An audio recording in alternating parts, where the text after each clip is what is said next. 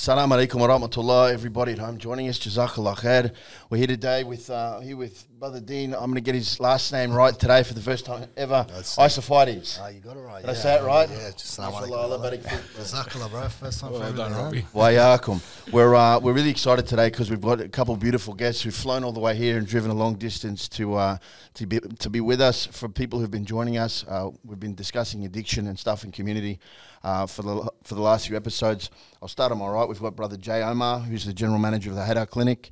Brother, Jazakallah khair for joining us. How you doing today? Thank you for that warm welcome, Robbie. Assalamu alaikum. Really well, thank you. Beautiful. Yeah, happy to be here. Really excited. Bro, we really appreciate you taking the time to come down and have this discussion with us. I'm sure you'll have a lot of good insights for us, inshallah. Inshallah. We also have Brother Mustafa here as a Clinical Services Manager in North Central Queensland. Bro, you actually had to fly to be here today. How's your flight? Alhamdulillah, very comfortable. It was, nice and easy. All good. Uneventful, alhamdulillah. Alhamdulillah. Uneventful is good when you take it flying planes. 100%. SubhanAllah. Brothers, you guys have been working in this area for a long time. Jay, how long you been involved with rehabs? I've been working in rehabs for over 10 years now. Yeah. Yeah. And what made you decide to get involved in this industry, Habib? Well, it all happened by mistake, to be honest. Mistake? Yeah. By coincidence or whatever. I was in the trades before and I just couldn't continue doing that. So I went to uni and started studying. And I started on doing a uni degree. I got a part-time job in a residential AOD rehab. What was the uni degree in? In psychology. Okay. Yeah. What made you choose that? It's a broad field, and it's a really good way to kind of understand why people do what they do. Sure. So it's a very interesting subject. It was really good. So, yeah, I got myself a part-time job to get me through uni, and the rest is history. Yeah. Yeah. So 10 years, I mean, general manager, that's not a small position to be in. I mean, you must have worked across a lot of roles within the rehabs to be able to sit in the chair that you are now, yeah? Yeah, I've had a few different roles over the years. I started out as a support worker. Yeah. And kind of worked through to where I am today. Yep. MashaAllah. Brother, the Hadar Clinic, tell us about the Hadar Clinic. What services do they offer? Is it just inpatient? Do they do outpatient stuff? What do you guys offer there? So we got two programs that we offer. The first program that we have, which we opened up a year ago, is a 25-bed AOD withdrawal unit. So it's a detox centre. That's for detox. Yeah, correct. And how long does someone stay in detox for? So our program's modelled around a 28-day stay. So we don't just believe in dealing with people's symptoms. Yeah. We also kind of provide psychosocial education. So if you kind of remove the drugs. Then they're left with all these kind of, thoughts and feelings and, how do they navigate through that? So our psychosocial program helps people deal with that component as well. So I think, from what I've seen around Brisbane, generally, if someone wants to detox, they'll go to the hospital and that'll usually take a week. And then from there, they've got to try and get a bed in an inpatient thing. Does Hadar Clinic sort of offer all those things in one location? Yeah, correct. Yeah, that's the whole point. Yeah, and so that's the 28 days includes the detox and then the stay after that as well? Yeah, correct. Correct. Okay. So, what happens is that people can detox after a 7 to 10 day period. Yeah. And then they're very, very vulnerable. And essentially what happens is that they'll relapse a lot of the time unless they got that additional support. So the 28-day program is designed to kind of minimise that stuff from happening. It still happens, but it's designed to minimise that from happening. The other program that we've got there is a 90-day residential program as well. So on the same site, we have an additional 90-day residential program. So again, it gives people more time to work with us and work on the issues that got them there in the first place. So would someone do the 28-day detox and then book in and run straight into the 90-day? They certainly can, yeah. Okay. Yeah. Can you, just for people that don't, I guess, this terminology and stuff like that, can you explain the difference between detox and rehab for people? Yeah, sure. I'll do my best. So essentially detox is designed to address people's symptomology. So, if you're on alcohol or heroin or amphetamines or benzodiazepines, whatever the drug is, you need a period where, you can safely withdraw off those chemicals or substances. And essentially, that really needs, close monitoring, proper medical attention. So, at the detox centres, you'll find that, it's staffed by doctors and nurses, etc. So rehab is where you kind of, after you've detoxed, you start to kind of, you know, work on those things that kind of put you in that position to begin with. So it might be, you know, you'll be working on your behaviour, you'll be working on modifying your thought patterns, you'll be working on modifying, you know, relationships. There's a whole bunch of complexities. So you need that time to kind of unpack all that sort of stuff slowly and find, you know, a modality that works for you as well.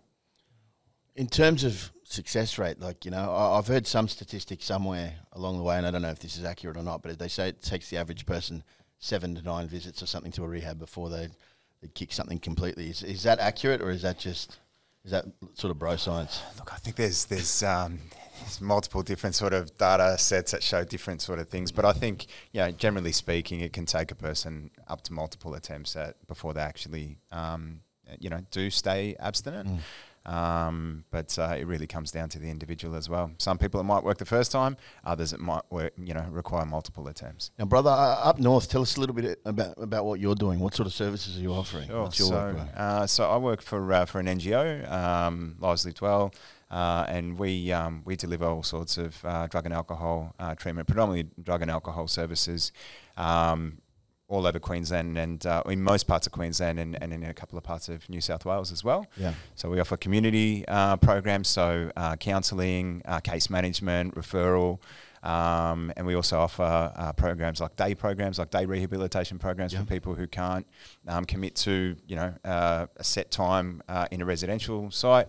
We've got residential withdrawals as well, and residential rehabs as well across the state. I've had some good experiences with Lives Lived Well. I refer a lot of people to Logan House, which is run by them. 6-week program. I find it's really attractive for people because I guess it's an easy sell. Like sometimes the idea of saying to someone, look, you need to go to rehab for 6 months or a year or something like that. It's like, well, I can't put my life on hold for a year. I can't do that. But 6 weeks, most people can sort of set things aside and put something in place to make that happen. So I've had a lot of good experiences with that mob. So do you manage the outpatient stuff more yourself, or? So I manage our community-based services from Bundaberg up to Townsville. Okay.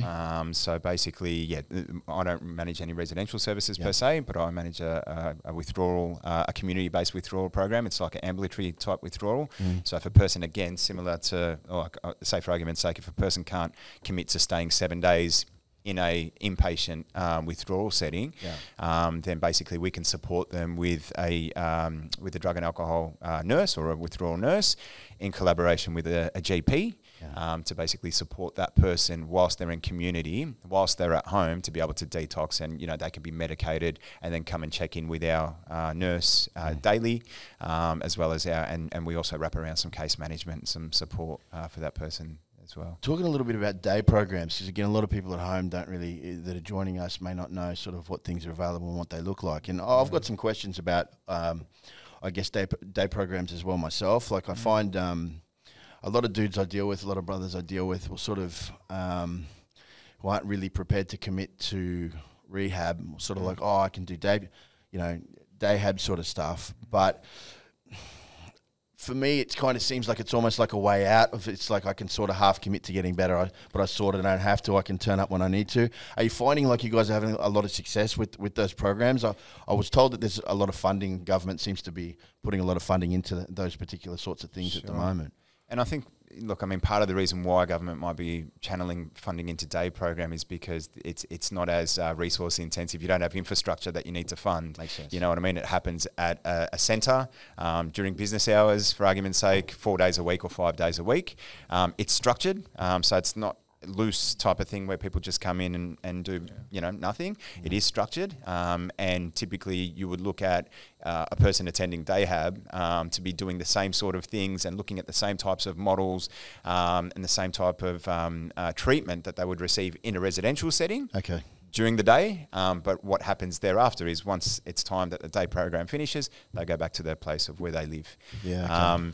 So I think it really, it depending on where a person's at and what type of supports they have at home, if the home environment is conducive to maintain like a recovery, if the home environment is safe and, it's not going to pull them back in the direction of using, then, day hab is a good option to have there as well. It makes sense if you've got kids and you've got to work and, you can't just leave young kids behind, right? Definitely. A lot of single parents and stuff out there. Yeah, there is, and it makes it really hard for them to access treatment. There's some of the barriers that, people out there in the community face. They're a single mum, they've got no family. Who's going to look after the kids? Yep. Look, what sort of conditions are there around people being accepted into rehab? I found difficulty. A lot of brothers coming out of Habas, coming out of jail, can find it quite difficult to get accepted into an inpatient clinic because they've got some sort of violent criminal history. Some rehabs I've come across have got a small quota as to how many people they'll have at any one time who've come out of prison for different reasons. So it's we're kind of left wondering, okay, well, someone who's maybe committed some sort of violent crime in the past, he needs help too. He needs to get better. He's committed to it. He's moved on from that stuff, but we're finding it very difficult to find help for him.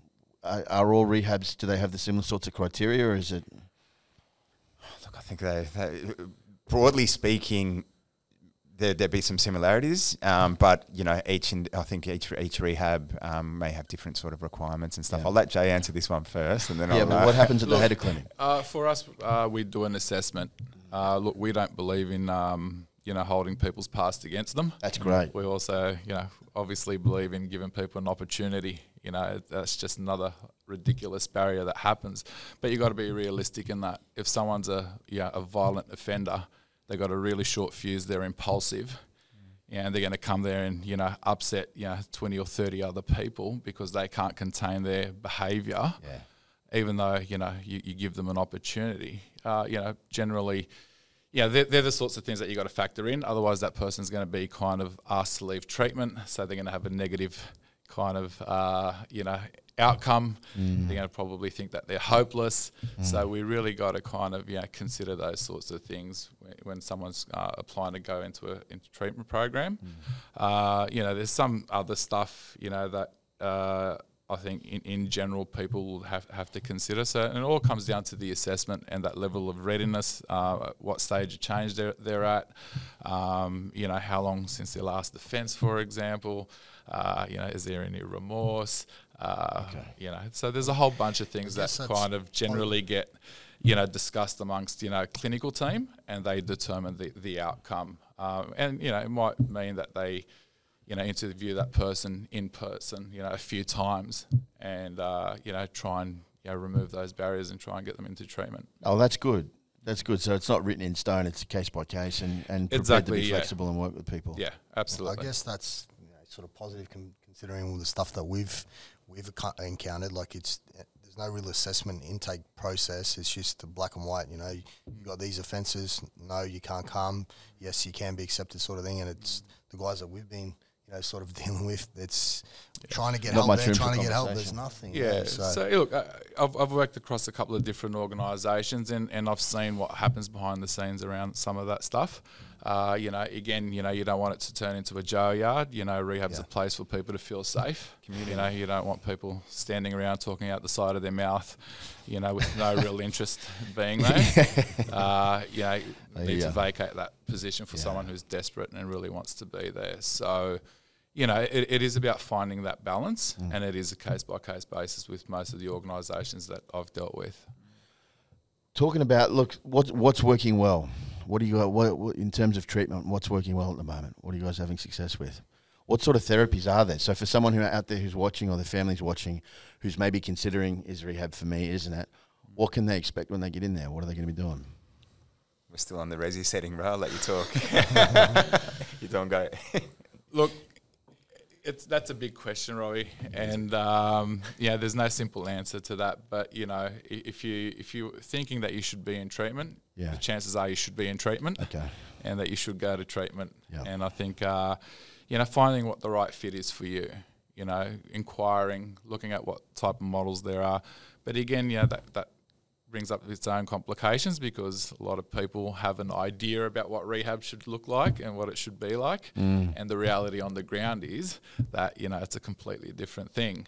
So And can I just also jump in there and just say that what works well is when the individual, the person who's seeking treatment themselves, is actually on board and at that stage of readiness to change. Nice. You know what I mean? So if that person is not at that point, you can throw whatever you want at them in terms of treatment interventions, in terms of supports, everything possible. But if that person's not at that stage yet, no matter what you put in front of them, it won't be effective. Yeah. So that's... Take a horse to water. I agree. And what you find is most treatment centres, operate, with evidence-based treatment models. So they're not reinventing the wheel. They're generally kind of implementing, what's been researched and what works.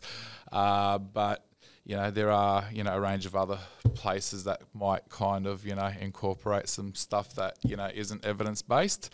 So just be on the lookout for, what the treatment modalities are that are being used. Like having a juice detox isn't going to get you clean. Eating organic food.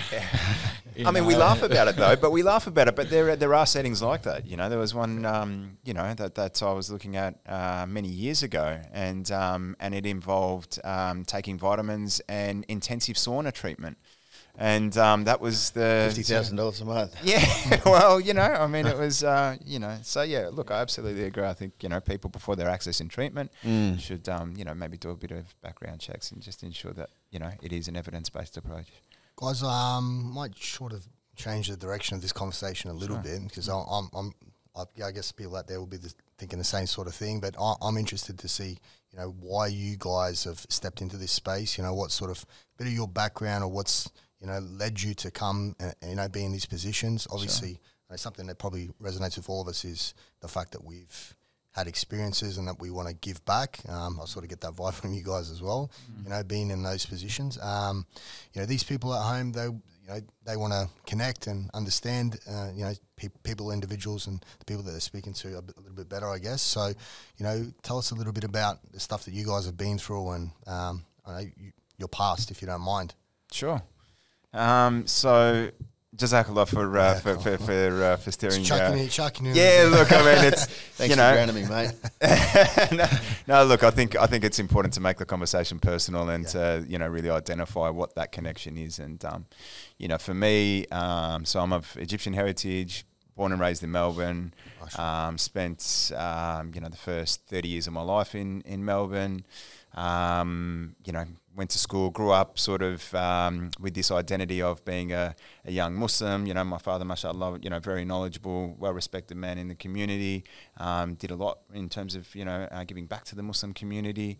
And so, I was lucky to have had, a role model like that in my life who taught me, just an incredible amount of knowledge and stuff that I now look back on when I was sort of late 30s, look back on and thought, subhanAllah, like my dad gave me some gold, but at the time when he was giving me the gold, I didn't see it as gold, because, as any young sort of kid where you're growing up in a society where you're the minority,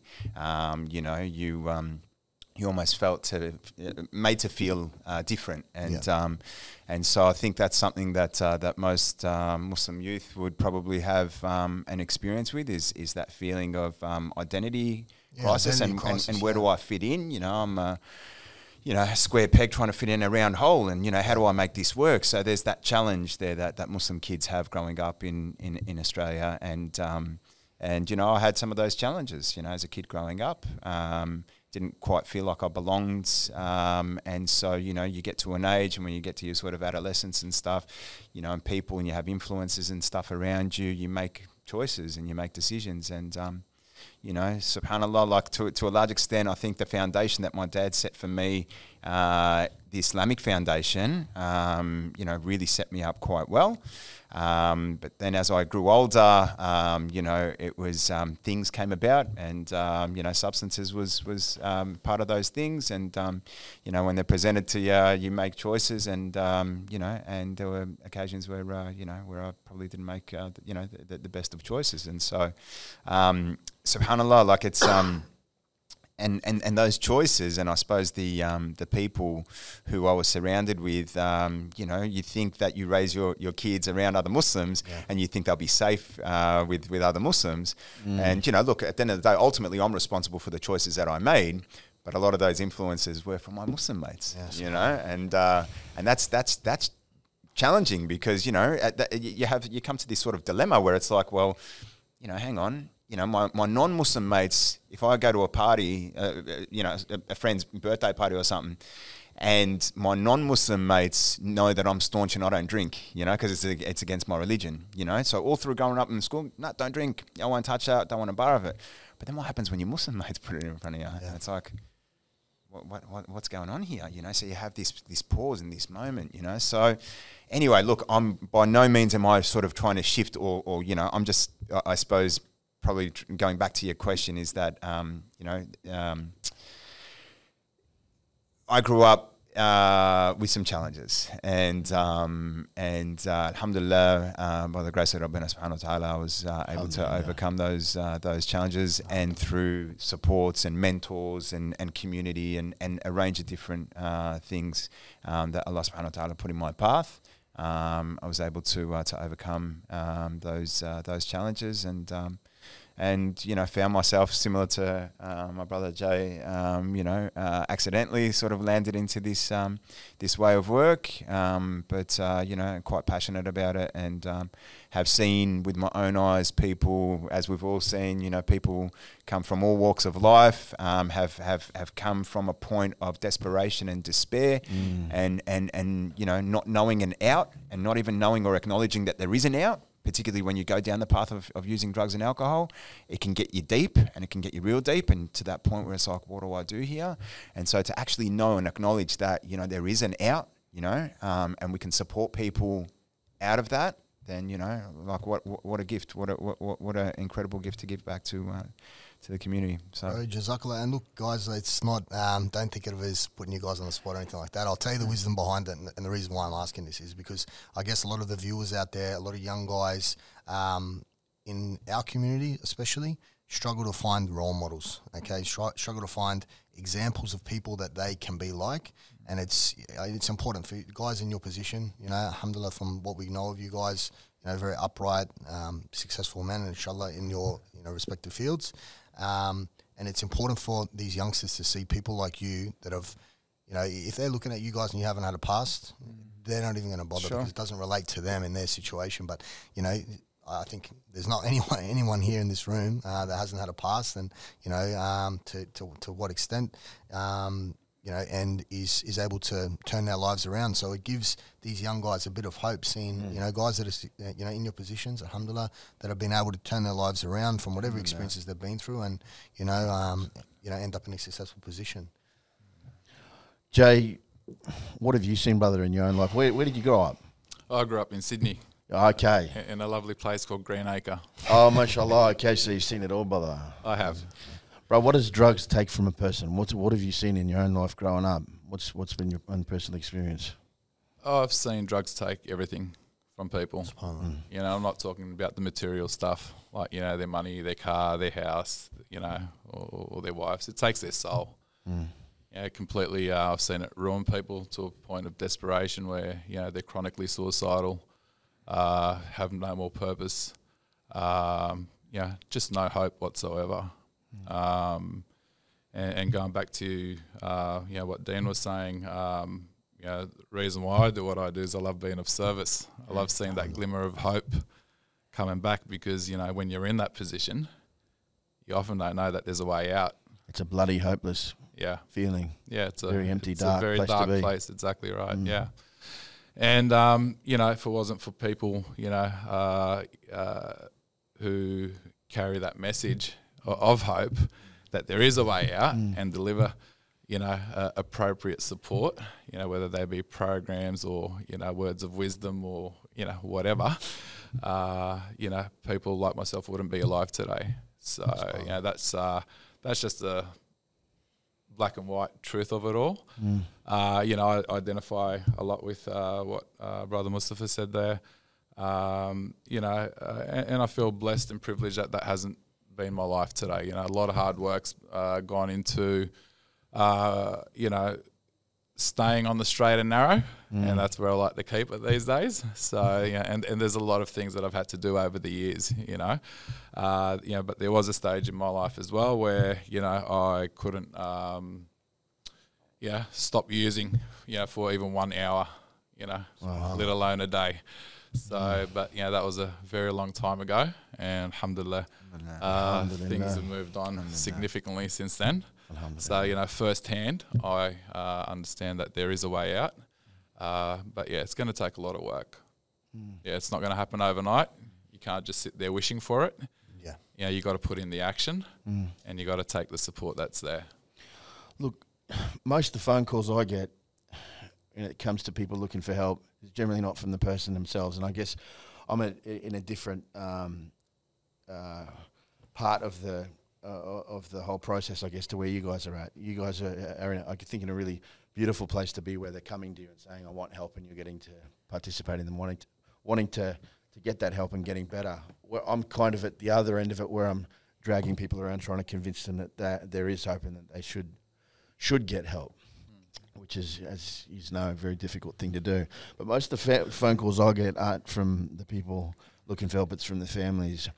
And of those phone calls, most of them, it's the mothers pulling up, listen, my son, he started smoking pot, he started doing this, I found this powder, some stuff, a pipe, whatever, and they're beside themselves. They don't know what to do. They say, look, we're trying to talk to him, but we don't want to push him away, and we don't know what to do. And honestly, it's a really hard thing to know how to advise the families, and because the families like, oh, can you help them? But well, yeah, we'd love to, and we'd love to refer them on to something. But as you said before, Mus, it's unless the individual's willing.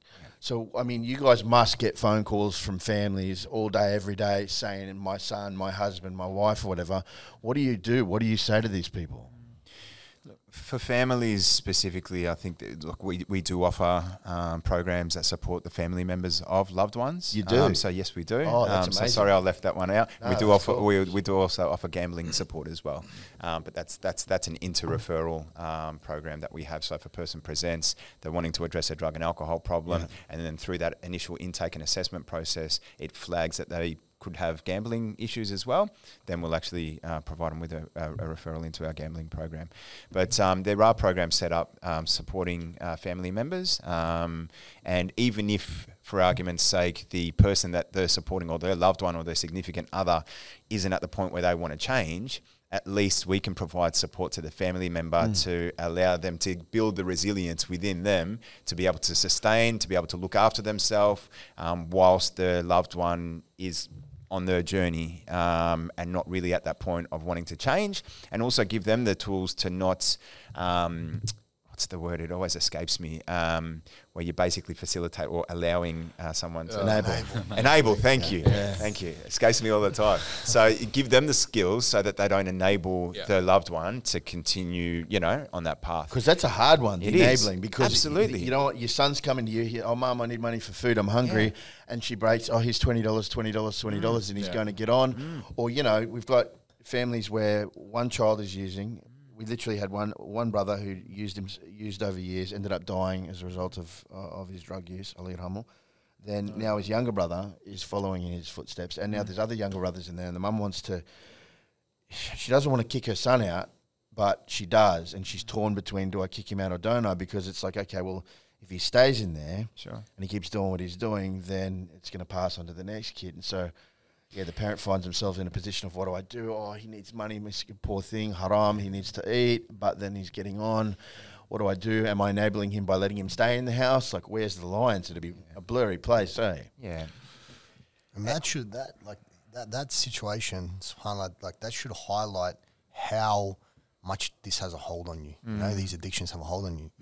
Your older brother, subhanAllah, you've seen, has passed away from whatever substances they've used.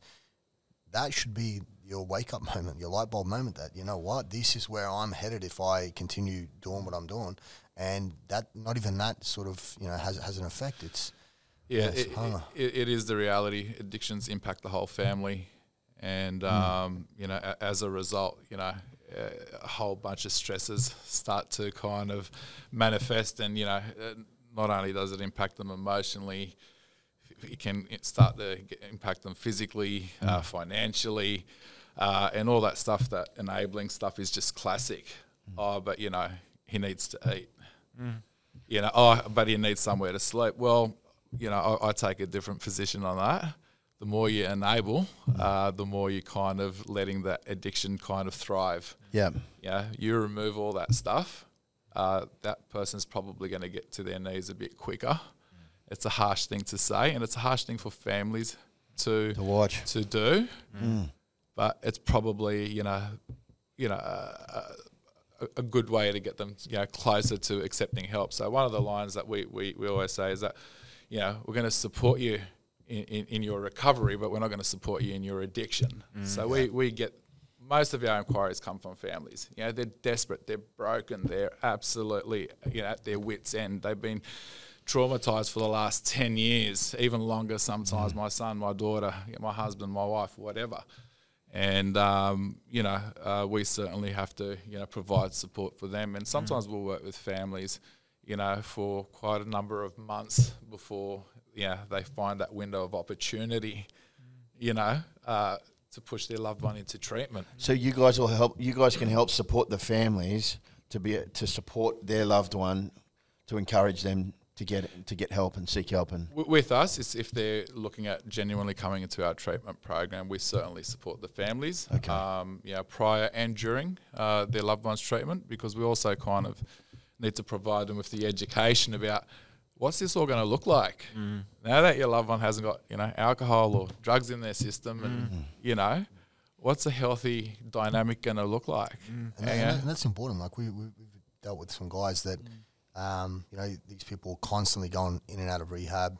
They'll try their best and make a decent effort to try and clean themselves up, come back home, the family from cultural background doesn't understand, never seen drugs apart from that child that's using, not have any skills whatsoever to try and deal with this addiction or the situation that they're in. And subhanAllah, comes back in, doesn't have the tools, falls straight back into addiction.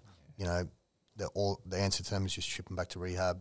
Inshallah, this time will be the time. Yeah. And I feel it's really important that these families have some sort of support and they're able to speak to someone, outside of Brother Robbie, that they also need to be willing to be engaged as well. That's right. Because a lot of the times it's not our problem. Yeah. It's their problem. Yeah. They're the alcoholic or they're the addict. We're okay. Not understanding the complexity of relationships and those sorts of dynamics, within the family unit. So, and even that codependency that the parents have with their kids or with their loved one, or the husband has with the wife, or vice versa. And then, what happens thereafter, like Brother Jay was saying before, if the person recovers and gets well, what does that relationship look like when for so long, for so many years or months or whatever, that other person was on this path and on this journey of trying to rescue their loved one and trying to help them. And then all of a sudden the loved one's back and they're sort of, getting used to that transition. Well, what does that then look like, And do they have the skills to be able to, navigate that path and that journey as well with that, their loved one? It's something you guys, with your both your different programs, I guess, it's something that's incorporated into these programs, changing the, how do I say this, the environment that this person comes back into. Is that something you guys focus on? Because I think that's something that we've seen a lot of the case where these people, the problem with the family is one thing, but then coming back and living in that wherever area they're living in that's conducive to using, same house, same street, same dealers, same environment. Is that something you guys incorporate or highlight in your programs for these people? So, I mean, look, upon exiting treatment, every person goes through a bit of a relapse prevention plan and a post resi plan. So once they're back, about to transition back into community, well, what are the things that need to be considered or looked at before they actually go out to, and a lot of the times it does involve, changing the playmates, play places, play things, and for it to be sustainable and for them not to fall back into those old, bugaboos and traps, everything needs to change in a lot of cases. Everything. Absolutely everything. Yeah. That's my experience, I'm sure, Yeah, look, there are a lot of temptations, triggers, and there's a lot of vulnerabilities. And unfortunately, there needs to be a level of willingness to address all those sorts of things, prior to leaving treatment, or, even if you're not in treatment, that, if you want to change things, you got to change the environment. You got to be all in, right? You got to be all in, because you've got everything to lose. 100%. Even if even if you feel like, and I think a lot of people do feel like you've got nothing. But I can also say you've equally got everything to gain. That's you right. know, like if you've been on a path and on a journey of self-destruction and dereliction, and, you know, if you can relate to what that actually looks like, you know, but that's all you know. So for a period of time, all you've known is this what you thought was initially a safe space, which was, you know, using and this and that and blah, blah, blah, blah, blah. That was your safety. But all of a sudden, that thing that was your safety has turned on you, yeah? And you're at a point now where it's like, I'm using, but it's not doing what it was once upon a time doing for me. You know what I mean? It's not giving me the respite that it once upon a time used to. It's actually just exacerbating it. And it's not even a Band-Aid anymore. Once upon a time, I was putting a Band-Aid on the issue through drugs or alcohol use or whatever the addiction is. But now, you know, because my tolerance is way up here, you know, it's not even doing that. So you're at this point where it's like, well, halas, like, what are my options? You know, my doors are closed. So yes, recovery is hard work. There's no ifs or buts about it. It is. It's hard work, and it's ongoing. You know, it's not something once you got it, that's it. I got this. Yeah. You know, it is. It's something that's ongoing. But you've got everything to gain, and you know, by actually being open-minded and willing to the fact that, you know what, this might actually just work for me. I've seen it work for other people, and that was my experience. I've seen it work for other people, and you know, maybe I can have that. Maybe I can probably attain that. So I've got to put aside all this thinking that I have been holding on to, yeah, and this ego, because when you're in addiction, you're self-absorbed, you're self-consumed, you're running off ego. It's I know. No. That needs to be completely deflated. Yeah, it needs to be completely, and you've got to be at a place of humility. And sometimes that humility needs to be beaten out of you through your addiction. You know what I mean? Jay was talking about that state being on your knees, you know, where you're like, yeah, Rob, I can't do this anymore. Yeah. I can't do this anymore. What are my options? What's left for me to do? You know? And it does. It requires, but you've got the world to gain. Yeah. You know? And if you ever get to a point where you've tried this avenue, yeah, it's hard work, try it. And if it doesn't work, you can go back to using. Yeah, it's all still there. It's all waiting for you. Yeah. All your drug dealers and your drug buddies and the environments and all that stuff. So it doesn't go anywhere. And you can go back and you can pick up where you left off. And it doesn't get better. It never ever gets better. Every person that I've experienced and had anything to do with that's ever been on this path and that I've gone back out there and started using again, and then I come back and I see him again, never once have they said, bro, I've come back, you know, so you could come and join me. You know, I mean, it's great out there. You know, it's never. You know, they come back and they're in a more desperate state, in a whole world of pain and shame and desperation. It's like, man, you know, it's like, subhanAllah, like, I'm so grateful for the point that I've gotten to because, you know, I remember what that's like. I don't want to go there. I don't want to go there. Never, ever want to go back there because it's not fun. Yeah, subhanAllah, you mentioned Melbourne earlier on as well. I just got back from a trip to Melbourne, and subhanAllah, I've never ever seen so many addicted people in the city anywhere in my life than I did on this trip to Melbourne. You know, it's increasingly, and Muslims as well. And like you're saying about this humility and stuff, if you've got the humility to be able to sit on the side of the street, you know, in that state and begging for money to use for your drug use, subhanAllah, apply that same amount of effort that you're doing that to trying to get help, you know, and these people, they just, it saddens me, you know, giving these people money, you know, these beggars on the street and stuff, knowing that, you know, you can obviously tell by their state that they're either still using or they're going to go use or whatever the case may be, but it's like, it is starting to get, I don't know what you guys see up north, but it's starting to get worse. I had a recent trip to Sydney as well. Yep. Same sort of thing. Every time I go down there, it seems like it's just, these places are getting worse and we're not too far off it ourselves up here. But, you know, what do you guys see in terms of, let's ask the real question here, I guess. Muslims in your centres, in your, you know, coming across your desks, do you guys see a lot of our Muslim brothers and sisters that are, you know, struggling with addiction and stuff up north? Is our community more immune than anyone else to this problem? No. I think, Should we be? It doesn't matter what community you come from. You know, this addiction doesn't discriminate. You know, it gets you whether you're Muslim, whether you're privileged or not. You know, addiction can take a hold of you. But yeah, to answer your question, Brother Dean, yeah, I'll be straight up. You know, in my 10 years, I've probably seen 10 Muslims come through our doors. It's not a lot. Yeah, no. So, yeah. And there's big reasons for that, you know. Yeah, it's very taboo in the community. They hide it. Yeah. You know, it's not. Yeah, I often get phone calls, such and such, but we need to keep it hush hush. And yeah, I've had those calls. All those calls and stuff like that. And it's just like, okay, well, what can I do then? If he doesn't want to, put the action in and and go get some help, there's not much we can really do. Addiction's really powerful. It's got control of that person at this point in time, and their kids aren't keeping them clean, their mothers aren't keeping them clean, their jobs aren't keeping them clean, their bank balances aren't keeping them clean. None of that stuff matters. You've literally got generational. We've talked about it before, but you see it, and I mean, I've known when I was in the scene in that generations of drug addicts. I knew one family. The grandfather was an amphetamine cook. And he got done with, at the time that he got done, I think it was the largest amphetamine bust ever at that time many years ago. He had 2 sons and a daughter, involved them in the business immediately. So they started using and injecting amphetamines at a very young age, knew how to cook, all that sort of thing. They had kids. Those kids got straight involved in it. You know what I think? It can be, yeah. Poor buggers, when we talk about hope, I mean, sometimes when I'm talking to Muslim parents on the phone and they're telling me, look, we've raised him, with Quran and prayer and good values and he's doing that. I'm like, okay, yeah, but so you've given him the foundations and they are there and you still love and care for them.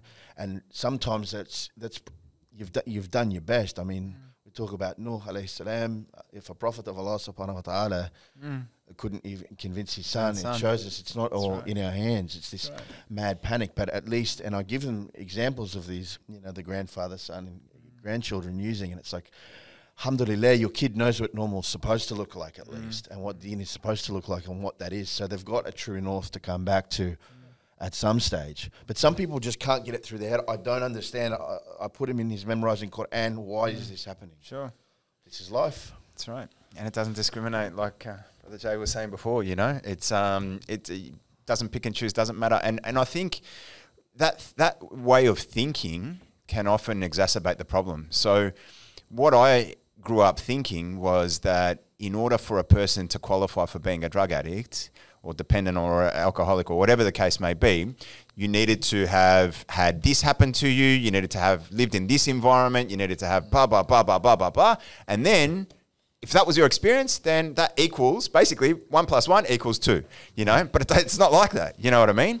And so, when you see these things and you grow up with that, putting a person in a box, and sometimes, Muslim communities can do that, you know what I mean? Like, or our way of thinking is like, well, 1 + 1 = 2, If you think like that, that can actually exacerbate the problem, because for me, growing up, I thought, well, if that didn't happen to me and that didn't happen to me, then maybe I don't have a problem, So I'm all right because I'm not doing that, or that wasn't my experience. So what that does is that if you believe in your own mind that I don't have a problem, then it's going to take you a lot longer before you actually start to acknowledge and seek help, because you're living in this bubble saying, I'm actually all right. I'm Muslim. Muslims don't become addicts. Like I didn't grow up in that home environment, alhamdulillah, that didn't happen to me. I can still sort of function, So I'm only on the pipe, I'm not on the needle, That's right, and there's Really always big those yets. It's always, oh, well, I'm not doing that. But then once you do that, because that's the thing about addiction, we say cunning, baffling, and powerful, drugs and alcohol, it is. And I fully, totally agree with that, is that, it can have you in a state where you start off and it's like the trick of the shaitan, you know what I mean? The shaitan will get in your head and try to whisper about the slightest, the smallest possible sin. Say, oh, it's not that bad. You're just doing that. It's at least you're not doing that. Yeah, you know what I mean? That's exactly how the conversation at least goes. I'm not doing that. Word. But then once you're on that path, then all of a sudden you're doing the next thing. Yeah. And then you're still justifying it and saying, well, at least I'm not doing that. At least I'm not doing that. Same thing with drugs. You pick up a cigarette, or you pick up a vape, in today's society. I started smoking cigarettes. And my dad's biggest concern when I started smoking at a young age, he said, Mustafa, I'm worried about what this opens the doors to for you? And subhanAllah, like my dad's harm reduction approach, what he tried with me, he said, look, and when he realised that his interventions and the way he was trying to educate, and mashallah, my dad's a science teacher, so he went down that path of trying to get me to, he made me write an essay on the harmful impacts of smoking when I was a kid, and but for me as a kid, you think to yourself, by the time these adverse effects kick in, like I would have been quit well and truly. But had you have told me when I was 50, when I was at that age and I was smoking cigarettes, that, and my dad's fear, it came true. He said, if you're inclined to smoking cigarettes, he goes, you're going to be more open to smoking weed. Or you might be more open to this. So his approach was, don't go smoke outside. He goes, if you're going to smoke, you smoke at home. Yeah? Mm-hmm. And so at least that way you're in a safe environment. You're not mixing with the people who you would typically go to school and smoke with, And so that was his approach to try and contain it, you know what I mean, to try and be supportive so that I wasn't going out and doing all those things. But his fear, it came true. So, I was smoking cigarettes, and then all of a sudden, when the option of, weed came up, it's like, well, it's not that bad. I'm already smoking. Yeah, I'm already smoking. Yeah. And my Muslim mates are doing it. Yeah. So, what does this mean? It must mean that maybe it's okay. Yeah. I can do both, that's right. Yeah, and then once you kind of get dependent, you develop an addiction to this stuff, none of that stuff matters. Well, man, Don't care. we were saying that before the show. Yeah, we were saying that, and it just clicked to me when you were just saying that, about your father and smoking and stuff. It's, I guess, that it's the addiction, it's the addictive perspective of, or addictive component of the process. It's not about the thing, Right. So, like we were saying about shifting addiction from drugs to food or whatever the case may be. So you get used to smoking that cigarette, and it's the addictive factor of it. When I'm stressed or whatever the case may be, you're doing in your life, you're picking up that smoke, you're having it, then you put that down, then all of a sudden whatever else is placed in front of you, you're going to have those addictive traits with that, whatever it is, So it becomes a maladaptive behaviour, so you start to kind of depend on that to, get through things, emotional things. It all, just starts to creep its way into your life in every area of it. So, you want to have fun, let's do drugs. I want to forget, I want to avoid, let's do drugs. I want to... whatever, let's do drugs. That's true. So it can become, all consuming, very quickly. I was talking about the gateway drug, started with cigarettes and, the progression of it. And, unless people are really open to getting that intervention or really being open-minded, they will take that pathway because, the trajectory on drugs is just one way, and it's not sustainable. No, it's not. And, you're going to crash and burn whether you're a high-functioning, high-flying executive, whatever, or you're guy that's sleeping on a park bench drinking out of a paper bag. It all ends up the same way if you keep going with it. And I suppose removing yourself from that state of being. Is the trick, not buying that story that your head's selling you that you're still okay or, that everything's fine, being open to listening to, those that care about you, that, hey, maybe you need a bit of help, Right, maybe. SubhanAllah, just a quick short story on that exact thing, right? Like I said, I was in Melbourne, sometimes, I like to speak to these people that are on the street and whatever, and just, if I'm giving them charity, whatever the case may be, just, find out, what's your situation? Why are you here?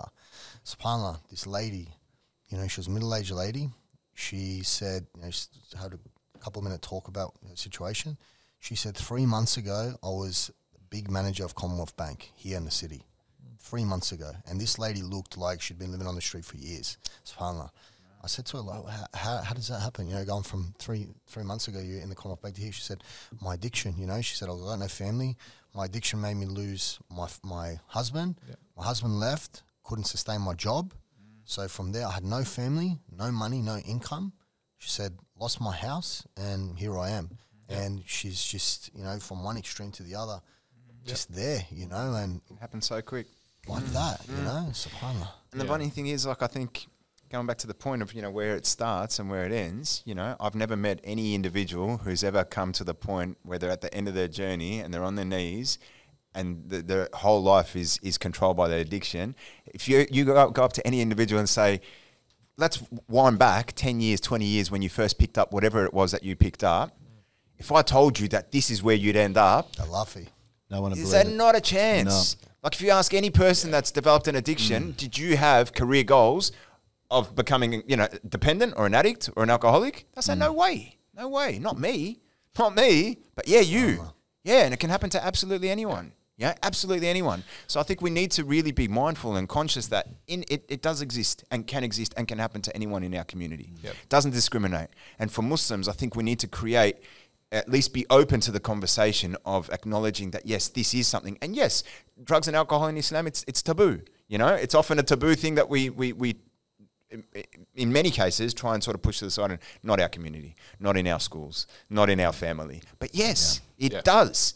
And to be contained and be like, I've got to white knuckle this and try and hide this because it brings upon shame and guilt upon my family. No, you need to reach out. You need to ask for support. You need to get beyond that. Oh well, what are the community going to say? It doesn't matter what the community says. You need help. You need help, and you need to access the resources and the tools and the supports that's going to give you help. Yeah, and they're out there, and it requires engaging. Yeah. Well said, Moose. Well said.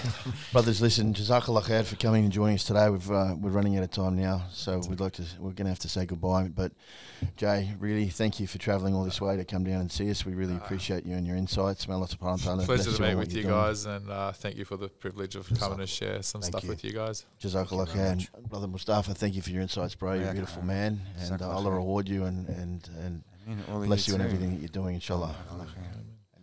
Nice to feed you. Did I? You got Yes, to for run love, for please. It lasted about half an hour. Brother.